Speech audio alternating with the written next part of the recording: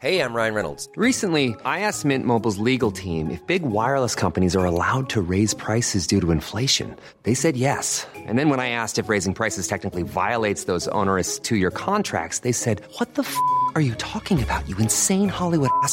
So to recap, we're cutting the price of Mint Unlimited from $30 a month to just $15 a month. Give it a try at mintmobile.com/switch. $45 up front for 3 months plus taxes and fees. Promo rate for new customers for limited time. Unlimited more than 40 gigabytes per month. Slows full terms at mintmobile.com. Hey, I'm Ryan Reynolds. Recently, I asked Mint Mobile's legal team if big wireless companies are allowed to raise prices due to inflation. They said yes. And then when I asked if raising prices technically violates those onerous two-year contracts, they said, "What the f*** are you talking about, you insane Hollywood ass?" So to recap, we're cutting the price of Mint Unlimited from $30 a month to just $15 a month. Give it a try at mintmobile.com/switch. $45 up front for 3 months plus taxes and fees. Promo rate for new customers for limited time. Unlimited more than 40 gigabytes per month. Slows full terms at mintmobile.com. Welcome to the Lord's Podcast with Will Rowe. Well, a very warm welcome to the Lord's Podcast. Lots to discuss today, and I'm very pleased to be joined by former England fast bowler Simon Jones. Welcome, Simon. Hello. And along with Simon, Wisden editor and Daily Mail cricket writer Lawrence Booth. Lawrence, how are you doing? Hello, fine, thank you. Great stuff. Well, coming up, we discuss whether Wisden is favouring batsmen as the latest edition of the Almanac is out, how England have transformed into a bold attacking cricket team, pick your questions from Twitter for Simon, and my guests will test their history skills in the latest podcast quiz. But first, we start with the sad news that James Taylor has been forced to retire from cricket due to a heart problem. The 26-year-old Nottinghamshire and England batsman made the announcement on Tuesday. He'd missed Nottinghamshire's university match with Cambridge last week due to a virus, but after undergoing some scans, it was revealed he has a serious heart condition. The announcement was met with an outpouring of support. Lawrence, you described him as one of the most decent England cricketers you could wish to meet. What were your thoughts on hearing the news? I think like everyone else, I was sad, really, but completely shocking. None of us had any idea that this was going to happen. I'm sure James didn't either until the news came through. So it just seems very shocking when a guy in the prime of his career is cut down like that. He was, as you say, he was only 26, and his best years were definitely ahead of him, and he'd already done enough, I think, for England to suggest that he probably would have been in the Test middle order this summer, and who knows beyond that. Clearly, obviously your health is the most important thing, but Simon, he'd just played that series in South Africa, he'd played all 4 tests. It looked like he'd been given a sort of a second chance, and then to be cut short like that must be extremely painful for a professional cricketer. Yeah, for me, just look at how hard he worked to get back into that side. He obviously went under some scrutiny about if he was good enough to play. He went back to Notts, scored a load of runs, and came back a better cricketer. I loved watching the guy play. I really did. He was the buzz part of that side. Some of the catches he took in South Africa were immense. They really were at short leg. But when he batted, you just watched him, and he had this intensity about him, this never say die kind of attitude. And that's the biggest thing for me and the saddest part for me is that he's not going to play international cricket again. Yeah, it seems that he has a similar condition to Fabrice Muamba, who actually tweeted Taylor yesterday saying, having life is a great option, retirement is inevitable, but for some of us, it's just earlier than expected. Enjoy life. I guess that puts in perspective from Muamba, who's, obviously everyone knows about what happened with him at Tottenham Hotspur. I've seen loads of footballers, rugby boys, obviously cricketers getting in touch with James just to wish him all the best. It's shocking news for him to deal with, but hopefully all the positivity that's coming across on social media will help him to kind of deal with the situation and realise there's life after cricket. He's going to stay in the game, hopefully. He's got a lot to offer, he's got a great attitude, which can rub off on others, so hopefully he stays in the game. And he was lucky that they caught it early. He thought he just had a virus, but luckily they diagnosed him early and he can deal with it. And since then, Taylor has tweeted, "Absolutely overwhelmed with all the support I've received. You don't understand how much it means to me and how much it helps. Thank you." So James Taylor is, of course, overwhelmed by that support. Right, now, turning to England this summer, We're now just a month away from the first test of the summer between England and Sri Lanka at Headingley. It's followed a successful winter in which England have won a test series away in South Africa and came within an over of winning the World T20 in India. A real transformation for the national side. And it's the main theme of your editorial in this year's Wisden, which is out today, Lawrence. You wrote that England's transformation in 2015 was the most uplifting story in international cricket all year, the more so for it being utterly unexpected. Yeah, I'm probably biased, but I did feel, having reported on that World Cup last year where it was pretty grim, wasn't it? England were playing an old-fashioned brand of one-day cricket, and they'd been building up to it for a few months, and people have been screaming at them, you've got to attack in white ball cricket, and they went in with a sort of semi-test team, really. I think since then what they did very well, what Andrew Strauss did very well, I think, was keep Owen Morgan in the job, because Morgan got a bit of a hospital pass for that World Cup. It wasn't his team. They weren't playing in the way that he wanted them to. They were then able to implement this sort of new aggressive philosophy, and in the very first one-day international that summer, they scored 400 against New Zealand at Edgbaston, and from that moment on, they were just a brilliant side to watch. I think the coaches deserve a lot of credit. Paul Farbrace, first of all, as the interim coach after Peter Moores was sacked, and then Trevor Bayliss coming in and singing from exactly the same hymn sheet as Farbrace. They'd worked together with Sri Lanka, of course, so they both knew how they wanted to operate. They both have a very relaxed approach to the game. Some of the players at first were a bit shocked almost that Bayliss said very little, but he's one of those guys, it seems, that when he does speak, you listen. And so they just absorbed that relaxed approach, and I think the fear of failure went out of them over the course of the year. And people like Stokes, I led in my editor's notes this year with the transformation in Stokes. You think a year back he wasn't even in the World Cup squad. He was batting at 8 or 9 the previous summer in the Test team. No one quite knew what his role was. Farbrace said, you're batting at 6 in the Test team. And from that moment onwards, almost, he was given that sense of responsibility, and he flourished. And he was almost the sort of the symbol of the regeneration of that team. And Simon, watching that side in last summer, what's impressed you most about the way England have gone about their business? The freedom. I think they play with no fear, as Lawrence just said. It's one of those things that you need to play with if you're going to do well at the top level. I think the two coaches that have come in have done an exceptional job. They've sat back, let the boys get on with it, let them facilitate. That's their job at the end of the day. When you get to international cricket, you just let the guys get on with it.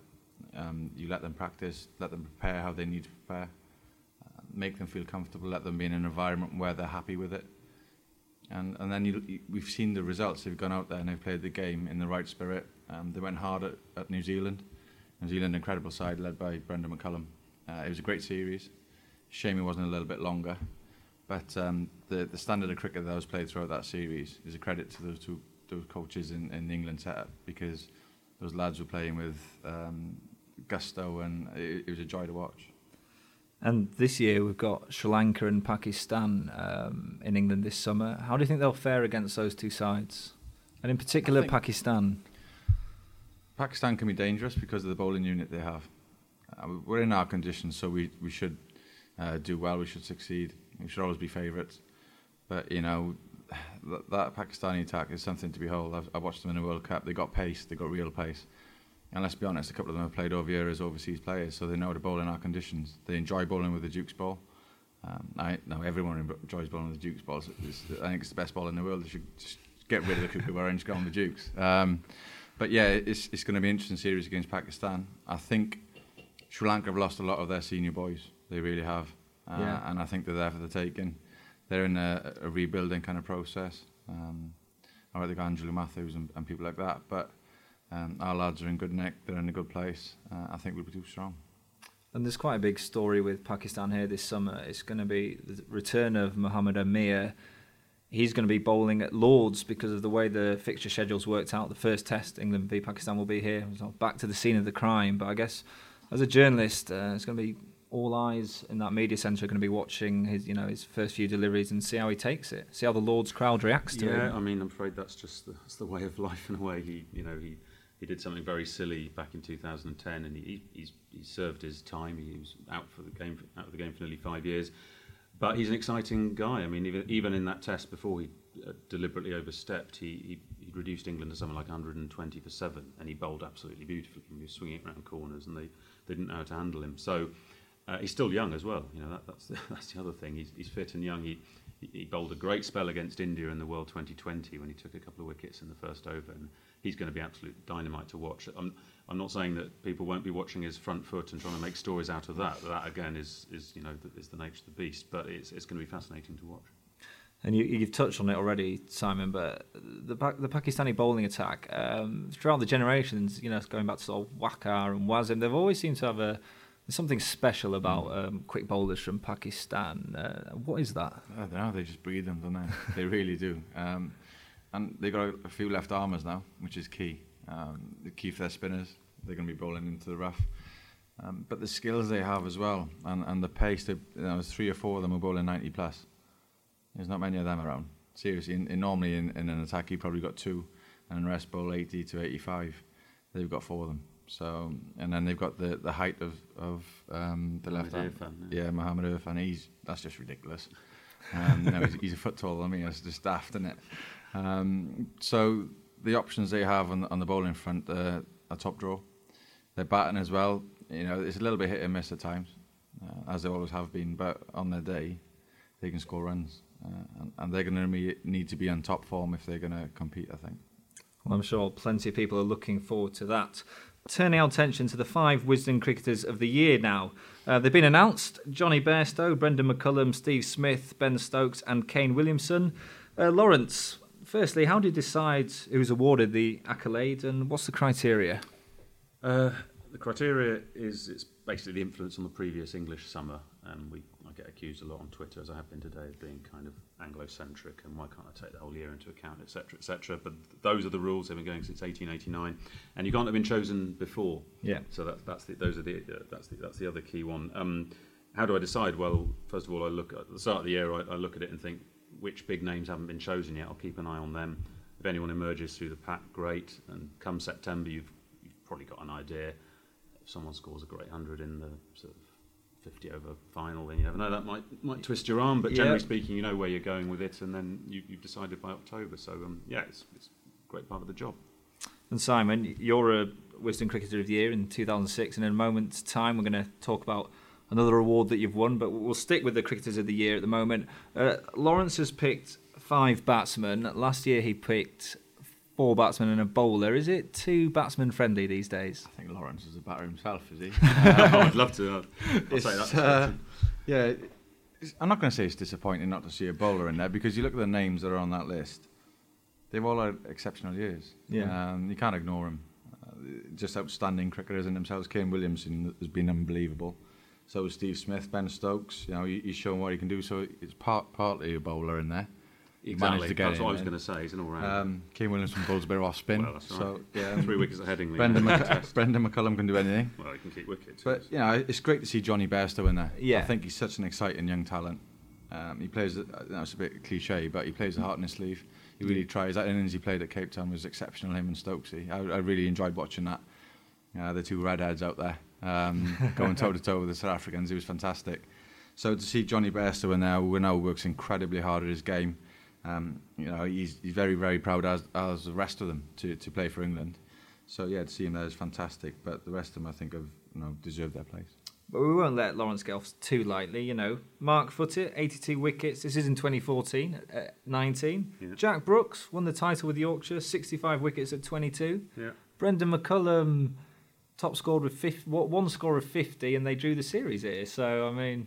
No, I see where you're coming from. You're not the only one. I mean, the criteria is sort of influence. Yeah. Not just achievements, not just runs and wickets, but influence on the English summer. And the way I thought about it with McCullum was that he'd brought this very attacking New Zealand team over, and it had rubbed off on England. They set attacking fields. Remember the partnership here between Root and Stokes on the first day of the Lord's Test. England were 30 for 4. McCullum had about 5 slips, 2 gullies, and there were lots of gaps, and they sped away, scored at 5 and over. So. It was also the smile that the Kiwis played with. Of course, It sounds a bit patronising, doesn't it, when you say it like that? But actually, I think it really informed their cricket. They played this sort of aggressive, lively, joyful cricket, and I think England took some of that on board as well. So I think his impact on the summer was huge. I would point out, though, that Moeen Ali last year was chosen mainly for his off-spin, 23 wickets against India at 19. So I think we can say that there were 2 out of 5 bowlers Well, last I'm saying that Jeetan Patel is your only out-and-out bowler in that you one. can say but that. Yeah. you've defended your point. That's fair enough. Simon, congratulations. Your book has won the Wisdom Book of the Year this year, The Test. So, I mean, firstly, how proud are you, and how did the idea come about to write it? Oh, immensely proud. It's something I wanted to do for a long time. I didn't want to do it back in 2005 because all the lads were doing it. And I didn't feel I had much of a story to tell, really. You know, I was 26 at the time, I think. I felt I still had a lot of cricket ahead of me, and I'd rather do a book when I finished. I'm not worrying about upsetting people. Yeah. And I feel as if I can just chat about my career in a different way. You know, I was, 2005 I was young and just enjoy my cricket, really. Yeah. To get this award, I'm immensely proud. To work with Charlie Campbell and Julia Kingsford Campbell, and obviously John Houghton as a ghostwriter. It came about because I did an interview with All Out Cricket and with Henry. And Henry Cowan? Yeah, he said to me, what would you do a book? And I said, yeah, I'd love to. So then he went back and spoke to Matt there, his boss, and he spoke to Charlie, and then it kind of snowballed from there. So, yeah, I have to thank Henry for that. But, enjoyed the experience. I enjoyed working with John Houghton, a great guy. Want flexibility? Take yoga. Want flexibility with your health insurance? Check out United Healthcare Insurance Plans. Underwritten by Golden Rule Insurance Company, they offer flexible, budget-friendly medical, dental, and vision coverage that may be right for you. More at uh1.com. Ryan Reynolds here from Mint Mobile. With the price of just about everything going up during inflation, we thought we'd bring our prices down. So to help us, we brought in a reverse auctioneer, which is apparently a thing. Mint Mobile Unlimited Premium Wireless. How to get 30, 30, bit to get 30, bit to get 20, 20, 20, bit to get 20, 20, bit to get 15, 15, 15, 15, just $15 a month? Sold! Give it a try at mintmobile.com/switch. $45 up front for 3 months plus taxes and fees. Promo rate for new customers for limited time. Unlimited more than 40 gigabytes per month. Slows full terms at mintmobile.com. As a person with a very deep voice, I'm hired all the time for advertising campaigns. But a deep voice doesn't sell B2B, and advertising on the wrong platform doesn't sell B2B either. That's why if you're a B2B marketer, you should use LinkedIn ads. LinkedIn has the targeting capabilities to help you reach the world's largest professional audience. That's right, over 70 million decision makers all in one place. All the big wigs, then medium wigs, also small wigs who are on the path to becoming big wigs. Okay, that's enough about wigs. LinkedIn ads allows you to focus on getting your B2B message to the right people. So, does that mean you should use ads on LinkedIn instead of hiring me, the man with the deepest voice in the world? Yes. Yes, it does. Get started today and see why LinkedIn is the place to be to be. We'll even give you a $100 credit on your next campaign. Go to linkedin.com/results to claim your credit. That's linkedin.com/results. Terms and conditions apply. Felt easy at the time. I used to meet him once a week. Did that for like 4 or 5 months. Did a chapter a week, and it was fantastic. It was almost like a therapy session, really. It's quite an open book. You sort of talk about your personal life in it in quite a lot of detail. How did you find sort of putting that down on paper and realising that people are going to read that? And doesn't bother me one bit. I think if you're going to do a book, try and do it properly. Don't have it one-sided, and speak about the good times, but also the bad, and I had plenty of them. Yeah. And I think it's good in a sense for me to get that off my chest, because if any young cricketer reads it, then you realise how hard it can be. Yeah. You can go from the penthouse to the outhouse in no time. It was a tough pill to swallow, but it's life. Yeah. There's nothing you can do about it. Just get on with it. And it centres around the 2005 Ashes series, which has become such a big thing in English cricket now, and a lot of people look back to that as sort of, it's now almost a sort of the golden era. What was that series? I mean, you must have been asked this a million times. What was that series like to play in? And now, sort of 10, 11 years on, how do you look back at it? Well, no, let's be honest. It defines my career. Yeah. Whenever someone mentions my name, it's from 2005. I played a lot of cricket either side of 2005, but that is the series that defines me. As a bowler, reverse swing and normal swing, wherever you want to use the term. But it was a fantastic series to be part of. That side that we had was was the best I've ever played in terms of quality, but also friendships, unity, and an understanding of each other. The balance was immense. We had every space was covered. There wasn't any weaknesses for my liking. Ashley Giles was immense during that series. He really was. He didn't get the plaudits he should have. The wickets he picked up, he held up an end. He gave us a chance to rest. He scored some runs. He took some immense catches. That side was special. It really was. And to have Duncan Fletcher in charge, Michael Vaughan as captain, it was just perfect. I'm going to bring in a question from Twitter now. Thanks to everyone that tweeted in with these under the hashtag AskJones. This is from Siddharth. He says, was the 2005 Ashes team a great one or lucky? And would the same team have won it in Australia? I love that, lucky. How can it be lucky? No, we were a great side. We really were. We beaten everyone else. The Aussies were the only ones left to beat. And I firmly believe if I hadn't gone in with cramp at Old Trafford, we'd beaten them 3-1. I was in the middle of a spell. I was feeling good.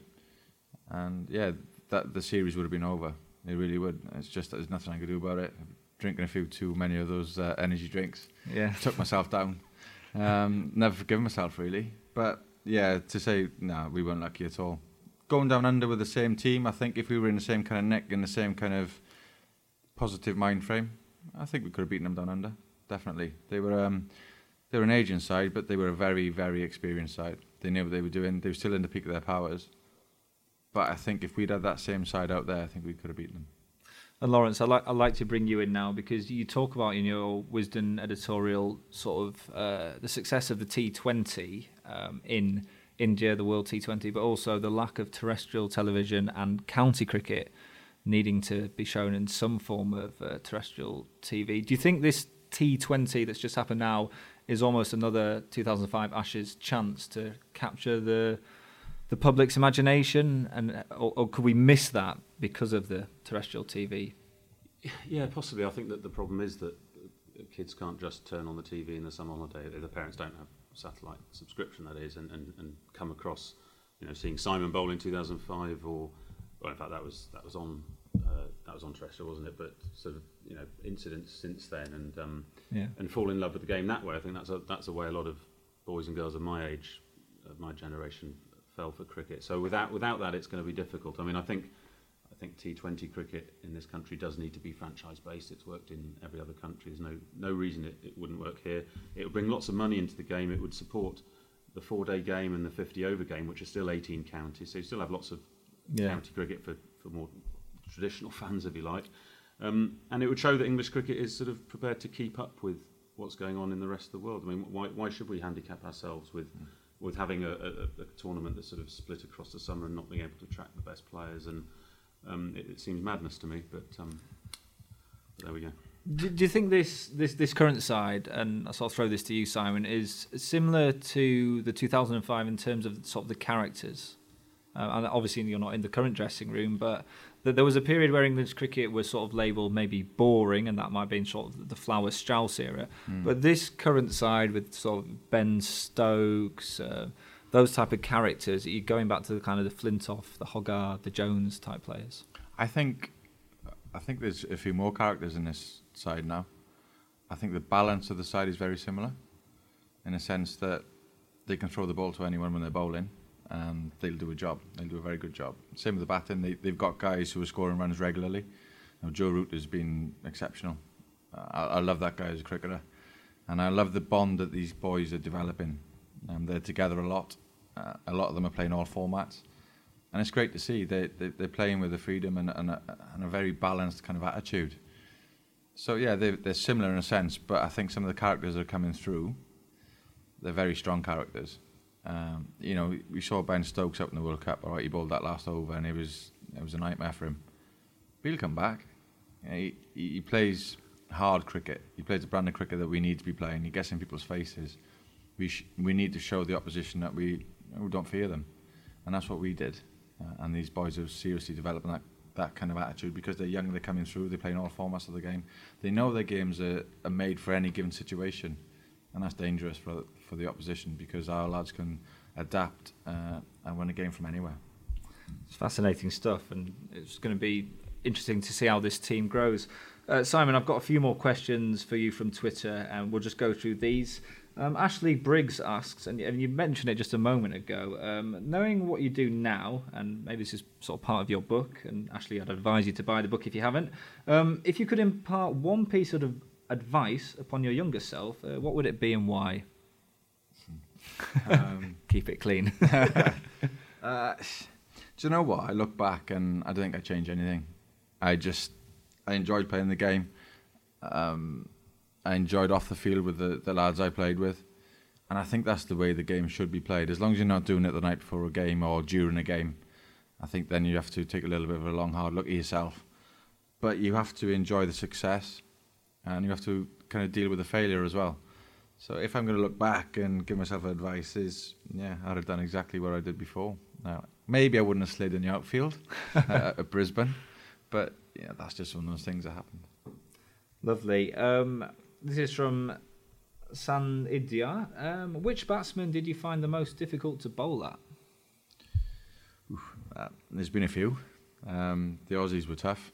Matthew Hayden, Ricky Ponting, Langer, and Gilchrist was a nightmare. It really was, because he could just take the game away from you in the space of 10 overs. But for me, I think, from my experience with England, is Brian Lara when he got 400. The longest 2.5 days of my life. I think it was just the fact that you're waking up seeing the same bloke every day. It was horrific. It was horrific. Just seeing him coming out onto the park, thinking, I'm going to bowl against him again. No, we had a great attack. We really did.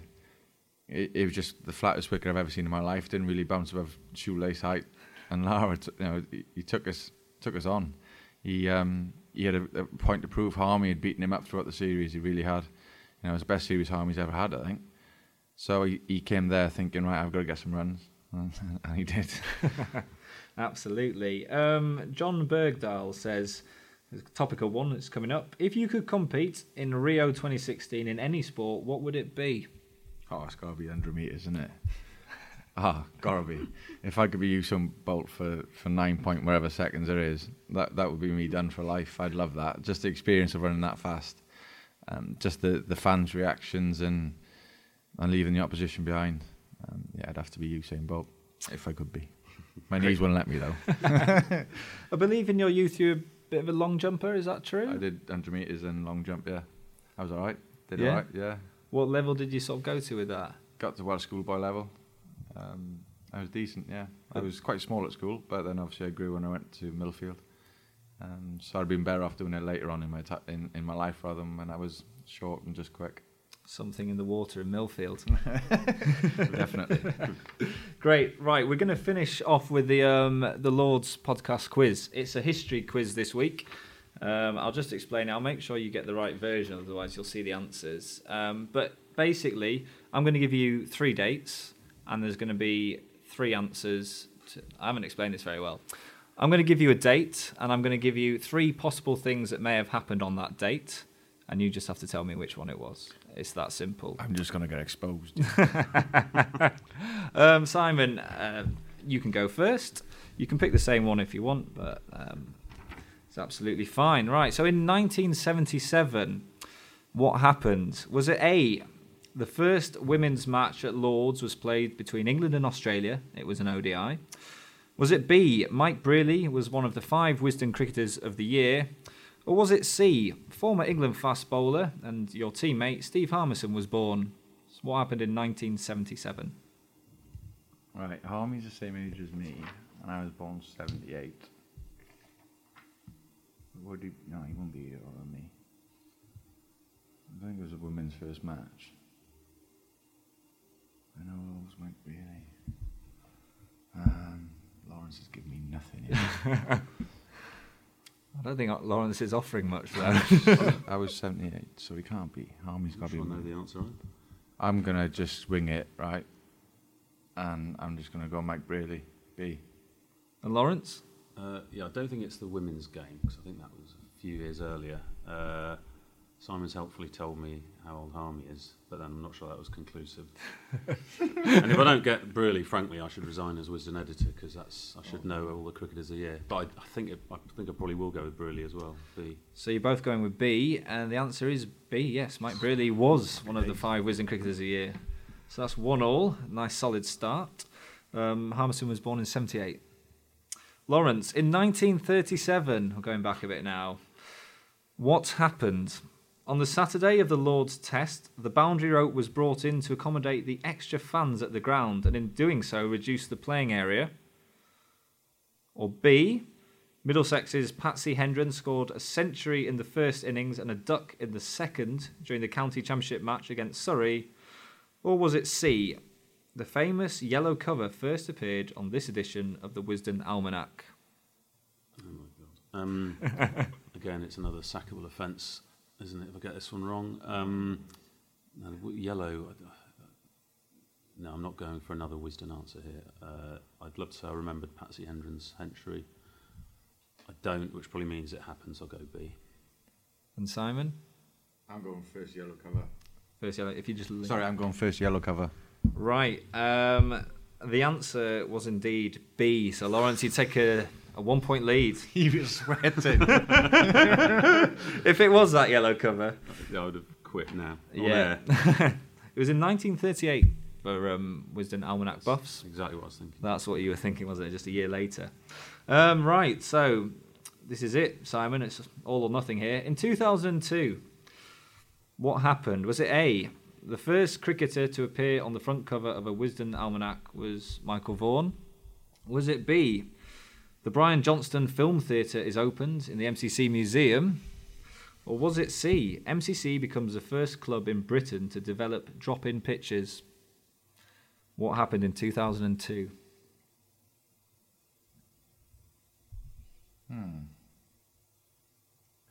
I'm just there. No clue. I'm going A. You're going for A? Yeah. The first cricketer to appear on the front cover of Wisden Almanac was Michael Vaughan. Yeah. Well, without wishing to gloat, I know that was 2003. So I've got a free guess here. I've got a free swing at this, I think. And I'll swing at Brian Johnston. The Brian Johnston Film Theatre is opened by the MCC. You're both incorrect, but Lawrence, you do hang on for a 2-1 victory. MCC became the first club in Britain to develop drop-in pitches, 2002. Impressive. Developed them, and they've never been used. So, what was the point? Just to check. Right, so well done, Lawrence, a 2-1 win. And that very much brings us towards the end of the podcast. Lawrence, obviously you've got a big dinner tonight, Wisden, all that going on. What's coming up over the next sort of month for you now? Now that Wisden's put to bed, what do you do? I've still got a bit of PR to do for Wisden. There'll be some interviews, radio interviews to do next few days. Try and lie low for a bit. Might go off to India with my wife, who's Indian, see her family for a bit, and then come back for the first test up at Leeds against Sri Lanka. And Simon, yourself, what have you got coming up over the next few weeks? I've got bits and bobs on. I've still got two events on my testimonial to organise, which is it's hard work, and then I'm starting my PCA ambassadorial work. So I'm looking forward to that. Long summer ahead, but I love working for them. Great stuff, and hope to see you back at Lord's soon. Many thanks for coming on today, chaps. Many thanks for those of you who've tuned in. We'll be back next month with more cricketing stories from Lords. So remember to follow us on Twitter. Our handle's @HomerCricket. Be our friend on Facebook. And for all the latest news from Lords, just go to lords.org. See you soon. Join us today during the Jeep Celebration event. Right now, get 20% below MSRP for an average of $15,178 under MSRP on the purchase of a 2023 Jeep Grand Cherokee Overland 4xe or Summit 4xe. Not compatible with lease offers or with any other consumer incentive offers. $15,178 average based on 20% below average MSRP from all 2023 Grand Cherokee Overland 4xe and Summit 4xe models in dealer stock. Residency restrictions apply. Take retail delivery from dealer stock by 4/1. Jeep is a registered trademark.